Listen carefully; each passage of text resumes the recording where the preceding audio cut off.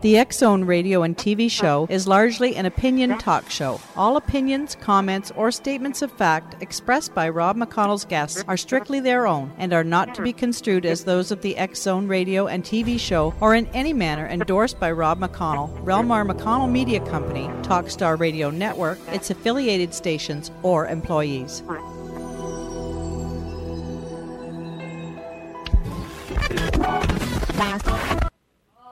Radio.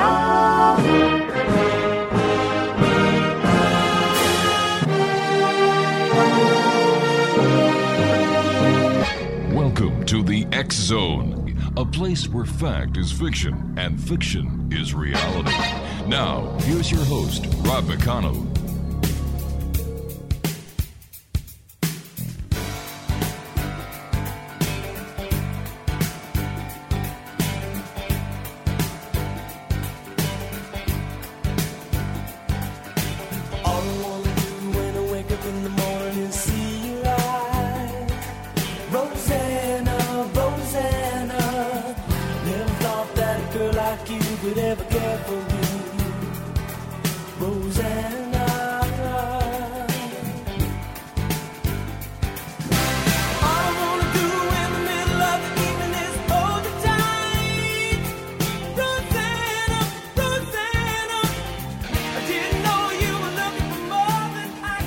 And welcome back to the X-Zone, everyone. My name is Rob McConnell. We're coming to you from our studios in Hamilton, Ontario, Canada. Toll-free worldwide, 1-800-610-7035. My email is xzone@xzoneradiotv.com. On MSN Messenger, xzoneradiotv@hotmail.com. And our website, www.xzoneradiotv.com. Listen to this, X-Zone Nation. This will give you an idea of what we're going to be talking about this hour. It is one of the most influential stories of all time that gave us literature's greatest villain. For 100 years, we thought his story ended there. But now, he returns. Dracula, the UnDead. From Bram Stoker's direct descendant, Dacre Stoker, and Dracula historian Ian Holt, comes the heart-stopping sequel to the original classic. Based on Bram Stoker's own handwritten notes and extensive research. Dracula, the UnDead. On October 13th, 2009, the legend lives. Joining me now is Ian Holt. And Ian, welcome to the X-Zone. I have to ask you, what is the fascination after all these years with Dracula? I think because he's a touchstone for all of us. I mean, he's the first vampire we've encountered. As children, we usually see the Bela Lugosi movie. Yes. It's one of the first vampire movies we see. Mm-hmm. For people that are a little older, you know, the first vampire they ever heard of was Bela Lugosi. So it becomes a touchstone, you know, and Bram's book is still the book that everyone looks to when they turn to vampires. You know, all the legends of turning into a bat and all the attributes of the vampire, sucking the blood and all of that, all stem from that book. So it's kind of like the Bible of vampires, you know. Sure. It's the New Testament of vampires. But tell me, Ian, are vampires real or are they folklore? Are they legend or are they fiction? They are real. They're real vampires. But, you know, like a chicken and the egg, what came first, real vampires or Bram? You know, there are real vampires out there today. There's a whole subculture.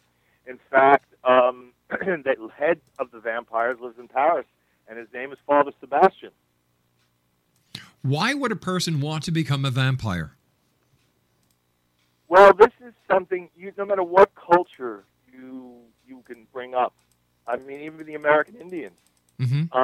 If you've ever seen the movie A Ravenous or heard of a shapeshifter in Indian legend, it's eating of flesh, being a cannibal, or drinking blood of your enemy.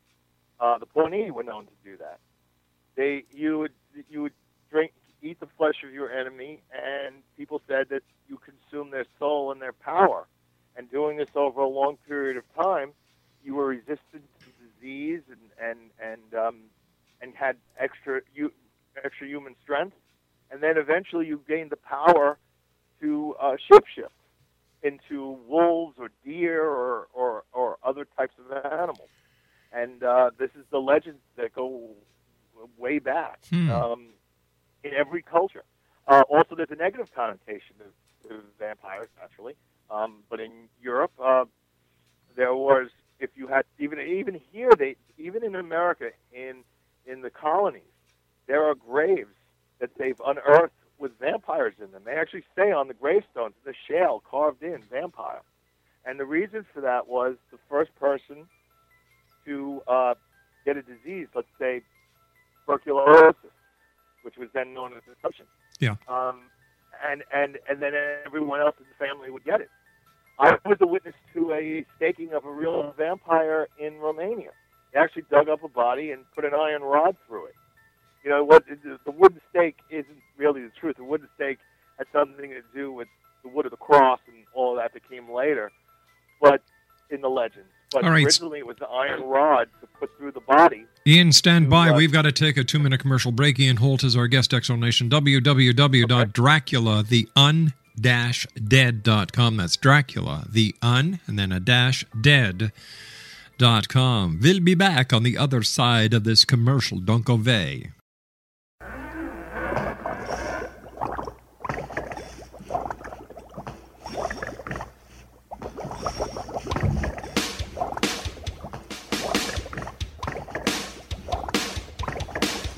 I was working in the lab late one night when my eyes beheld an eerie sight. For my monster from his slab began to rise, and suddenly, to my surprise, he did the mash.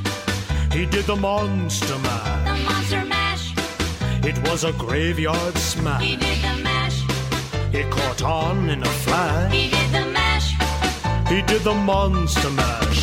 From my love Notori in the castle east to the master bedroom where the vampires feast. The ghouls all came from their humble abodes to catch a jolt from my electrode. They did the mash. They did the monster The mash. monster mash. It was a graveyard. Exonation. Ian Holt is our guest. We're talking about Dracula this hour here in the X Zone. And where did your interest in Dracula come from, Ian? Well, you hit on a little bit of it with that song, The Monster Mash. You know, when I was a kid, I'm very young, I was afraid of the monsters, the Universal monsters, the Wolfman and Frankenstein and Dracula. But I was a huge fan of Abbott and Costello. So my dad got the idea of letting me watch Abbott and Costello meet Frankenstein, and I could watch the monsters of the comedy. And I, was hooked from then on. But the one that got me the most was Bela, and I think it was because he was the most human-looking out of them. Lon Chaney Jr.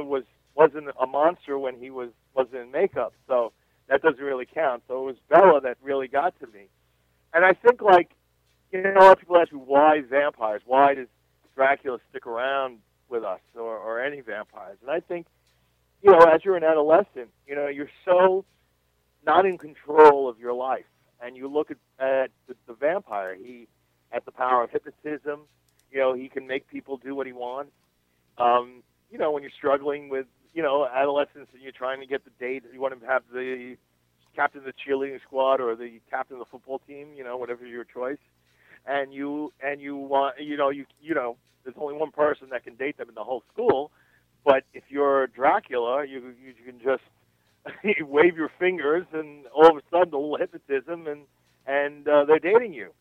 If you need a best friend, you don't have a friend, bite him on the neck, and you got a friend for life. I think Dracula is kind of who we wish to be. If you're stuck in traffic and some guy cuts you off, you want to pull him out of the car and, in a little road rage. You can't do that because you're worried about the rule of law. Dracula doesn't have that problem. He has the strength of 20 men. Yeah. If you send him to prison, he can bend the bars and get out. How can the police stop him? Bullets go right through him. I mean, you're in trouble for cash. You need to rob a bank. We all have these fantasies. And for most of us, they're just fantasies. For people, that are vampires, you know, not the real vampires, but of the movies, they have all this power. You know, it's a great fantasy, and I think adolescents, because they're so not in control of their life, really connect with vampires. I mean, look at the Twilight craze. Mm-hmm. All right, but you've got to separate fact from fiction at some time in your life. You just can't keep on pretending you're a vampire with all these powers when you're simply a mortal. True, but I think, you know, for a lot of people, you know, when they analyze the horror movie craze of the 80s, Mm-hmm. why did the slasher films go over so huge? Why is it that the virginal girl always winds up as the heroine of these movies, defeats the bad guy? I think it's, you know, almost like cathartic. You sit there and, you know, you're a geek in school. Well, you know, hey, I get to go watch these movies. The geek is the hero. Mm-hmm. The first one to always get killed is the, you know, the most popular kid in school, or the bad kid in school that everybody likes. You know, I think that's all part of it. I think, you know, we become as kids, get into the craze this way, and then it becomes part of our lives where we're always interested in the vampire because it was something that we attached to in our youth when we get older. So it's the idea that you don't have to, you know, have plastic surgery. You never grow old. You don't lose your hair. You know, all these things that, and of course, a man's greatest fear is his own mortality. You never die. You know, my favorite poster of all time is movie poster is the Lost Boys poster. Even though it's not my favorite vampire movie, the poster is my favorite. It says at the top of the poster, sleep all day, party all night, never grow old, never die. It's fun to be a vampire. And I think that sums it up as best as I've ever heard it. All right, so let's just take a comparison between the fictional vampire, like Okay. Dracula, compared to the people in today's society who claim to be vampires. Like, they're going to die. If they're shot, they're going to die. You know, I beg to differ. I mean, yes, they are going to die, but you know, we're putting together a reality show about vampires, mm-hmm. and one of the people that are going to be on it is a woman who was a bodyguard. I won't say, but one of the top rock stars in the world. She was shot 4 times, Mm-hmm. tells me, and these wounds should have killed her. She attributes her survival of those 4 gunshot wounds to her drinking blood, and that she's here today because she's a vampire. Was she born a vampire? I don't know, you know, how much truth there is to Uh-huh. it, but because I'm not a blood drinker. Mm-hmm. But there are the people who drink the blood, and now this is not don't go out and get a victim. You know, they have girlfriends and boyfriends or just acquaintances who give them the blood, and before you give the blood, you're screened for HIV and STDs and all of that. You know, that you drink that blood, and you're supposedly you don't get sick. You don't get the flu every year. You don't get colds. You're stronger than an average person. You know, she claims she can bench more than most women, and she's not all bulked out, you know, and muscular like the heavy bodybuilder women. Mm-hmm. You know, so I don't know. I mean, you know, there's a woman, Michelle Belanger, who's an energy vamp, where they put her on a thermal camera, Yep. and she sits with her girlfriend, and she runs her hands around the outside of the girlfriend, and you see she's almost has no registry. She's almost cold. She's almost at like death temperature, Mm-hmm. and the girlfriend has a full aura of energy, of heat around her, and as she runs her hands around her, the energy transfers from the girlfriend to Michelle, and you see Michelle's body warm up in the thermal cam, and the other girl get cold. And by the end, the girlfriend is completely tired, and Michelle is completely energized and alive, and she says she has to do this to live. So, I mean, you know, and that's easy to record. I mean, Mm-hmm. it's recorded on the thermal cam. you sit there and you're going, you know, is there anything to this?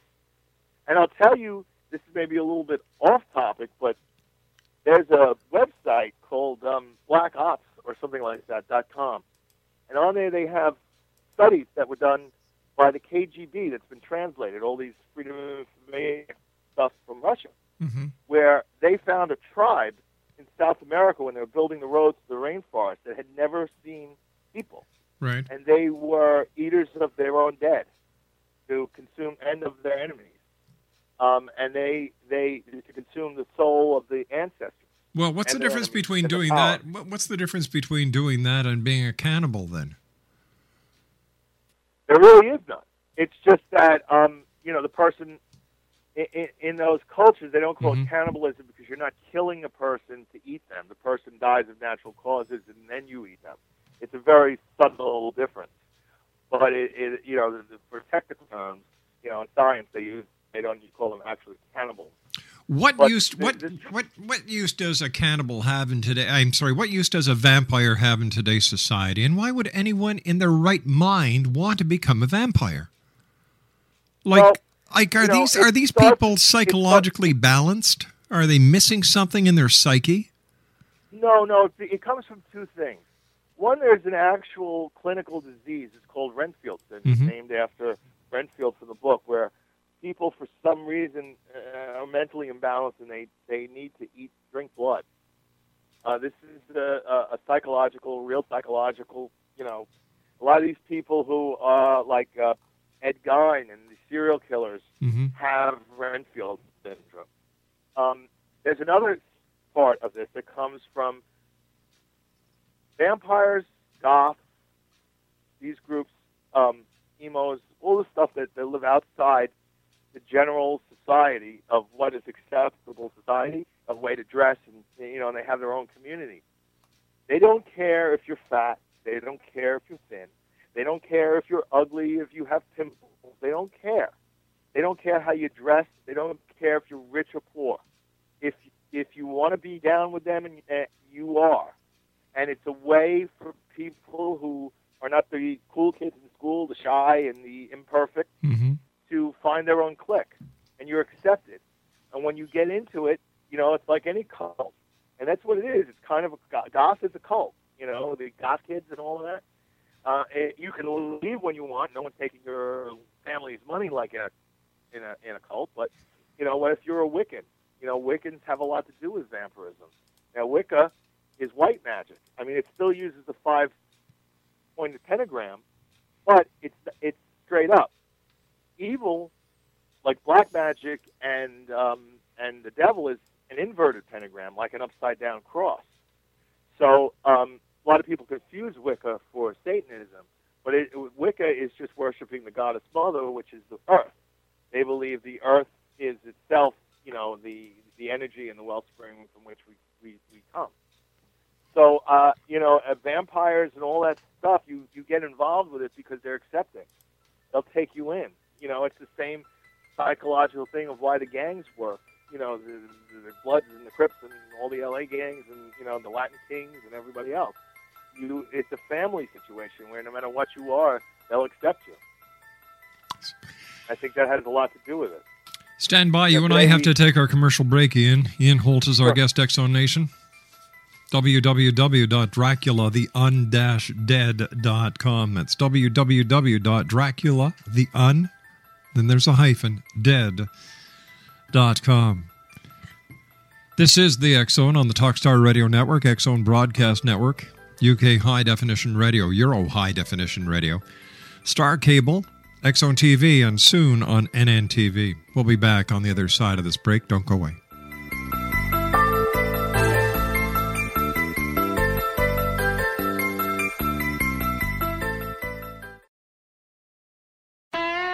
Hi, this is Ken Elliott. When I'm floating around the universe, I always try to tune in to Rob McConnell. Hi ho there, Timothy Frog on Sesame Street. When I want to find out what's going on with UFOs or ghosts, I listen to the X-Zone with Rob McConnell. This is Les Corrigan from Target Internet Development. You're listening to Rob McConnell on the X-Zone Radio Show. This is John Hogue, prophecy scholar, and you're listening to Rob McConnell in the X Zone. Welcome to the X Zone, a place where fact is fiction and fiction is reality. Now, here's your host, Rob McConnell.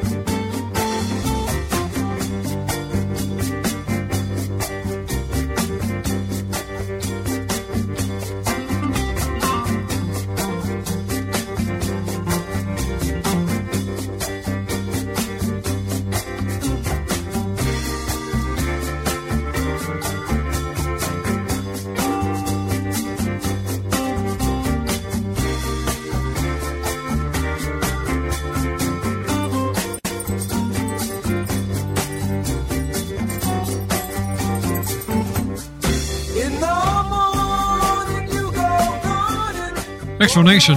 Ian Holt is our guest. We're talking about Dracula this hour. www.dracula_dead.com. Tell me about your book. Well, it started in, actually, the journey started in 1995 when I attended the First World Dracula Congress in Romania, and I got to see, stand at Chindia Tower where Dracula erected the forest to be impaled, 40,000 impaled Turkish soldiers, and I spent the night in Dracula's castle and stood at the window where his wife threw herself into the river, if you've seen Bram Stoker's Dracula, the Coppola movie. I toured his palace at Tokoverstay and went to his house where he was born in Shigashwara.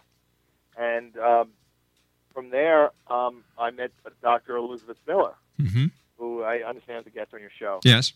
She's the Dracula police. She wrote everything about Bram and Dracula you could imagine, and she checked everybody's facts. And she invited me to Dracula 97 in L.A., which was the 100th anniversary of the release of the novel. And I stood there in this room where they had all this stuff for sale, and there were like 20 or 30 sequels to Dracula. And not one of them had been a hit. And not one of them had anything to do with the Stokers. And I said, well, where are the Stokers in all of this? They lost the copyright in 1927, circa 1927. And since then, they've been out of it. And I said, gee, wouldn't it be interesting? I knew that Florence, Brahms' widow, had worked on the Bela Lugosi movie. So there was a precedent for the family, keeping Brahms' story alive and protecting it as after his death. So I decided to try and track down the Stoker family. And at 97, I met, Bela Lugosi's son. I met Abbott Costello's daughter, Abbott's son, and I met Boris Karloff's daughter. So, the legacy thing was in my head. And I, over the years, met people from the family and started to form a relationship with them. And many of them were very jaded and didn't want to have anything to do with it. They felt like Hollywood had taken it and run amok with it. And finally I met Dacre Stoker. And he was a younger part of the family. He was an American part of the family. Families branched out in Europe, and Brahms' direct descendants don't have the Stoker name because of the daughter. They came from the daughter, so the two married, they lost the name. But Dacre's side of the family, and he's Brahms' great-grandnephew, retained the name Stoker. So it seemed to be perfect, when we met. And Dacre had written a paper in college about the book that his ancestor had written, and he was familiar with it.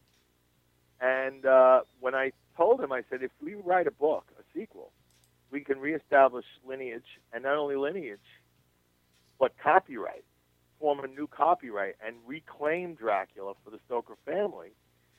It really lit a spark under him because he felt like he could heal the wound. He wasn't as jaded as the rest of the family saying, oh, God, this is never going to happen. This this is, we're so we've lost it, and we're never going to get it back. It was like an open wound in the family, and he thought he could heal it, like I thought.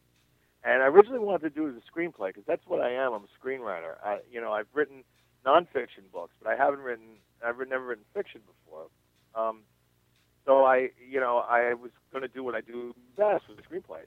But he decided that, to honor Brom, we should do it as a novel, and that's how it started. We worked for the next we researched for 2 years, and then actively started writing the novel. It took us 3 years to write it. With all the research that had to be done, and getting to Brom's actual notes, and interviewing, the oldest members of the family for stories that their parents told them about Brom. So it was a very intensive process, and a lot of the story, what didn't just come out of our heads, it came out of Brom's. We felt like we wrote it with Brom, and some people don't understand, and I think we've changed things, but Brom wrote in 1901 a foreword to the Icelandic edition of Dracula that a lot of the stuff in his book cannot be explained by science, and he fully expected one day that it would be explained and it would change the book. He's the one who came up with the idea that everything that happened in Dracula was for real. He said that in the Icelandic edition. He wrote in other books that it was all based on Jack the Ripper, and that Jack the Ripper was, and the murders were related to the Dracula murders. He wrote all this stuff and that's where we got a lot of ideas from the book, from stuff that Brom actually wrote. In fact, the character of Cotford, Inspector Cotford, was on a list of characters that he put together in his notes that Baker went to see at the Rosenbach Library in Philadelphia, where 125 pages of his handwritten notes while he was writing Dracula are there, and a lot of subplots and stuff. The original text of Dracula was much longer than the book, and it was cut by the editor. So we don't have a lot of those pages. Only 2 chapters still exist, and they were released separately under a title called Dracula's Guest. Was Bram Stoker a Dracula, a vampire? No.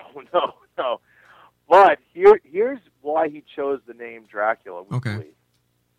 Bram was very sick as a child, and he almost died. And they had we don't know what it was that he had. He was bedridden most of his childhood. And in Gaelic, they called what he had Dracula, which means bad blood. I'm probably not pronouncing that 100% correct, but it sounds like that.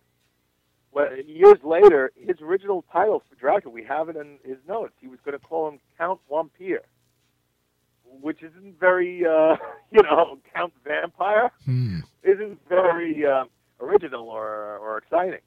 But he heard stories about Dracula, the real historical Dracula, and he heard the name, and the name sounded like Dracula. Dracula was what he heard, which is the Romanian pronunciation of the name. Dracul meaning dragon, and Ya meaning son of. And in Europe, the dragon is a symbol. In Romania, the dragon is a symbol for the devil in Orthodox Christian culture. The 7-headed dragon in the Book of Revelation. Well, he when it comes back to America, sometimes in Europe, it's translated as son of the devil, and that's how Brom heard it. And he said, "What a perfect name for it. Not only did it sound like the blood disease that almost killed him, but he thought the name meant son of the devil, and what a perfect name for a villain of his book." And that's how it became Dracula. How can we tell if we're talking to a vampire if we're out and about in downtown Toronto, downtown LA, or downtown Montreal, or wherever? What would be a tip-off to an unsuspecting member of society that the person that we may be talking to may actually be a vampire? Well, I'll tell you, you don't know. If you see them at night, they're in usually, some exotic dress, They usually dress in a crossover between the 1700s and present day, something like that. And you can always tell by their fangs. A lot of vampires. There's a specialty in this. If you go online to some of the vampire sites, you'll see fangs, and there's special teeth makers that make real vampire fangs. There's other vampires that go to the dentist and have their incisors filed down to have fangs, so it's the real teeth. But why? You can usually tell by But why? the fangs. What happens when they grow up and hopefully? No, these are people that are grown up that do this. Well, like what does that tell you? That it seems to me that these people are not playing with 52 cards in their deck. I've met them, and I don't see them. I think it all grows out of trying to be different. They reject the tight rigors of society. You have to dress a certain way. You got to wear a suit and tie to work, and all this stuff. They reject all of it. So how do they make a living? How do they pay their bills if they're not part of society? Well, I'll tell you the truth. Bram brought the vampires to walk about in daylight, and since then, it's been changed. In fact, people that read Bram for the first time today think that's a mistake. Bram made a mistake. Well, in our book, we corrected to say vampires can't walk about in the daylight. Bram got it wrong because Bram's a character in the book, and he learned about the story from someone. I won't give it away. But a vampire came up to me at one of my book signings, and he was very upset. He said, he's lived his life during the day having a job. And, now that we found, because of the sequel, that Bram was wrong and vampires can't walk about in the day, he has to quit his day job and find a night job. And like so many of his brethren, he's going to have trouble paying his bills. They find work. I know a vampire who's a butcher by day, works in a butcher shop. Do any vampires work for the Red Cross? That's probably, they probably are. Free blood. Yeah. There's vampires that work at, the night shift at hospitals to get blood. Tell me, are you a vampire? No. I have had many vampires come up to me and ask to be bloodbound with me, which means you share blood and you become, you're supposed to have a telepathic connection to the person you share blood with. No. I've had to knock on a motel room door at night, track me down. But, no, I am not a vampire. I'm a friend of the vampires. I can go to the vampire ball, and which I'm going to in New Orleans. So do you wear garlic? Do you wear a ring of garlic around your neck? Do you carry a crucifix, and do you carry wooden stakes, silver bullets? Well, maybe the crucifix, but that's it. And I find that most of the vampires that I've met are just regular people. They're not. They're not. How should I say, aggressive or act this way? I think they're theatrical. I find That's a lot a nice of way them. of putting it. Yeah, they are. They make their own clothes. Mm-hmm. They're very talented, artistic people that somehow just want to live outside everyday society. They're not. They don't agree with with how our world works. They think it's too regimented. But to does different and to stand out? If you don't agree with the way the world works, does filing down your teeth or putting fang implants in and drinking blood really solve a problem? No, but was it any different in the '60s? What was it? Tune in, drop out, and whatever it was. The phrase. Yeah, but once again, and wore the flowers. But once again, we're talking about culture movement. We're talking about people who cannot accept responsibility. That's what the bottom line is. They can't address or they can't attune themselves to the way society acts, the rules, regulations, and laws. So what they do is they form little cliques, little clubs, where a bunch of outcasts get together. I think it is. I think there's strength in numbers. I think that's what happened. Mm-hmm. The Flower Children movement and everything else. I mean, it was the same thing. I think, for me, everybody has their little something that they rebel against. My father, was a haberdasher, and he had his suit store. Mm-hmm. I refuse to wear a suit and tie.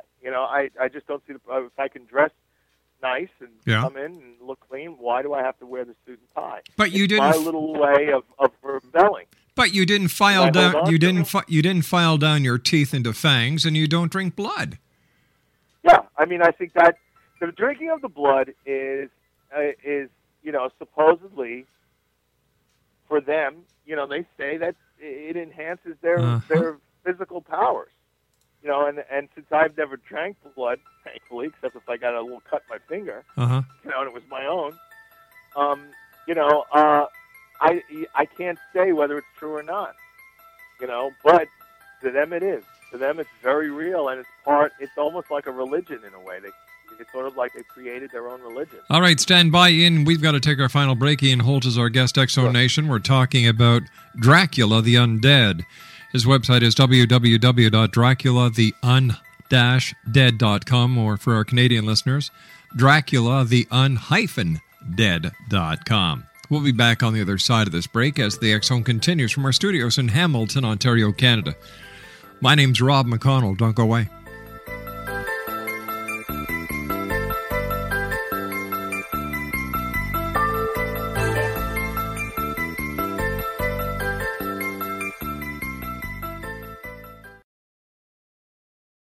She would never say where she came from. Yesterday don't matter if it's gone. While the sun is bright, or in the darkest night, no one knows. She comes and goes. Goodbye, Ruby Tuesday. Who could hang a name on you when you change with every new day? Still, I'm gonna miss you. Don't question why she needs to be so.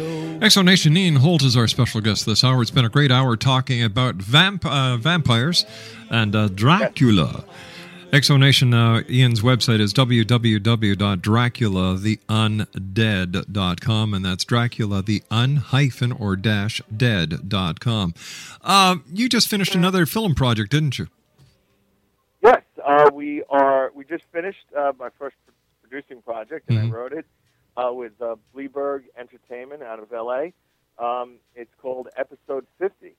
And if you're a fan of the ghost hunting craze, this is a faux reality movie about based on a true story about the day the ghost hunters get attacked by the ghosts.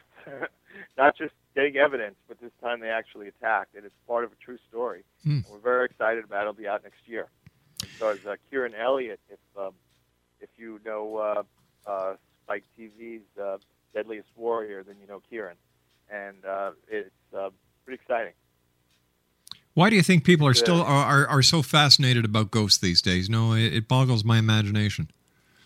I think it's because if ghosts exist, then possibly God exists. And there's an afterlife. And we go on after our death. And I think, and that's what this movie is about. It's about, these ghost hunting shows never deal with the implications of the evidence they collect and how it relates to our mortal lives and our... that's because most of the evidence that they collect is fabricated. Well, it could be, but, I'll tell you the truth. And I had 5 witnesses. One of the places we did our research was at the Trans-Allegheny Lunatic Asylum in West Virginia. And they gave me divining rods, and I had a 20-minute conversation with a ghost. And I felt like you did. But until I've seen it, and this wasn't just like the divining rods crossing for yes and, separating a little, by electromagnetic energy in the atmosphere.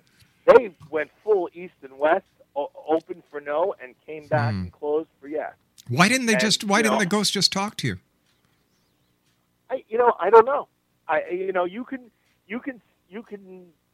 say that they don't. Somehow you see these shows and you see battery drains and all these things in order for them to manifest. Yeah, but you see, I've been in television long enough to know that there's many reasons why a battery will drain, and 99999% have nothing to do with ghosts. I've seen batteries. How do you explain? I've seen batteries drain in the middle of the Atlantic Ocean on a ship. I've seen batteries drain in the middle of a hotel suite in Montreal, Quebec. And I also know that electromagnetic fields are not are not strictly indicative to the paranormal. So there's a lot that has to be taken. Is it, they say these crossing electromagnetic fields crisscross the country in places like Stonehenge and all this with high energy. Hey, Ian, I hate to do this, but we've just run out of time for tonight. I want to thank you very much for joining me. Exonation, Ian Holt has been my guest. When it comes to vampires, I'm sorry. I don't buy it one bit. And ghost hunters, you guys also need a reality check. Don't buy that either. Show me the evidence, like with UFOs, government conspiracies and all that, then I'll believe. I'll be back on the other side of the news. Don't go away.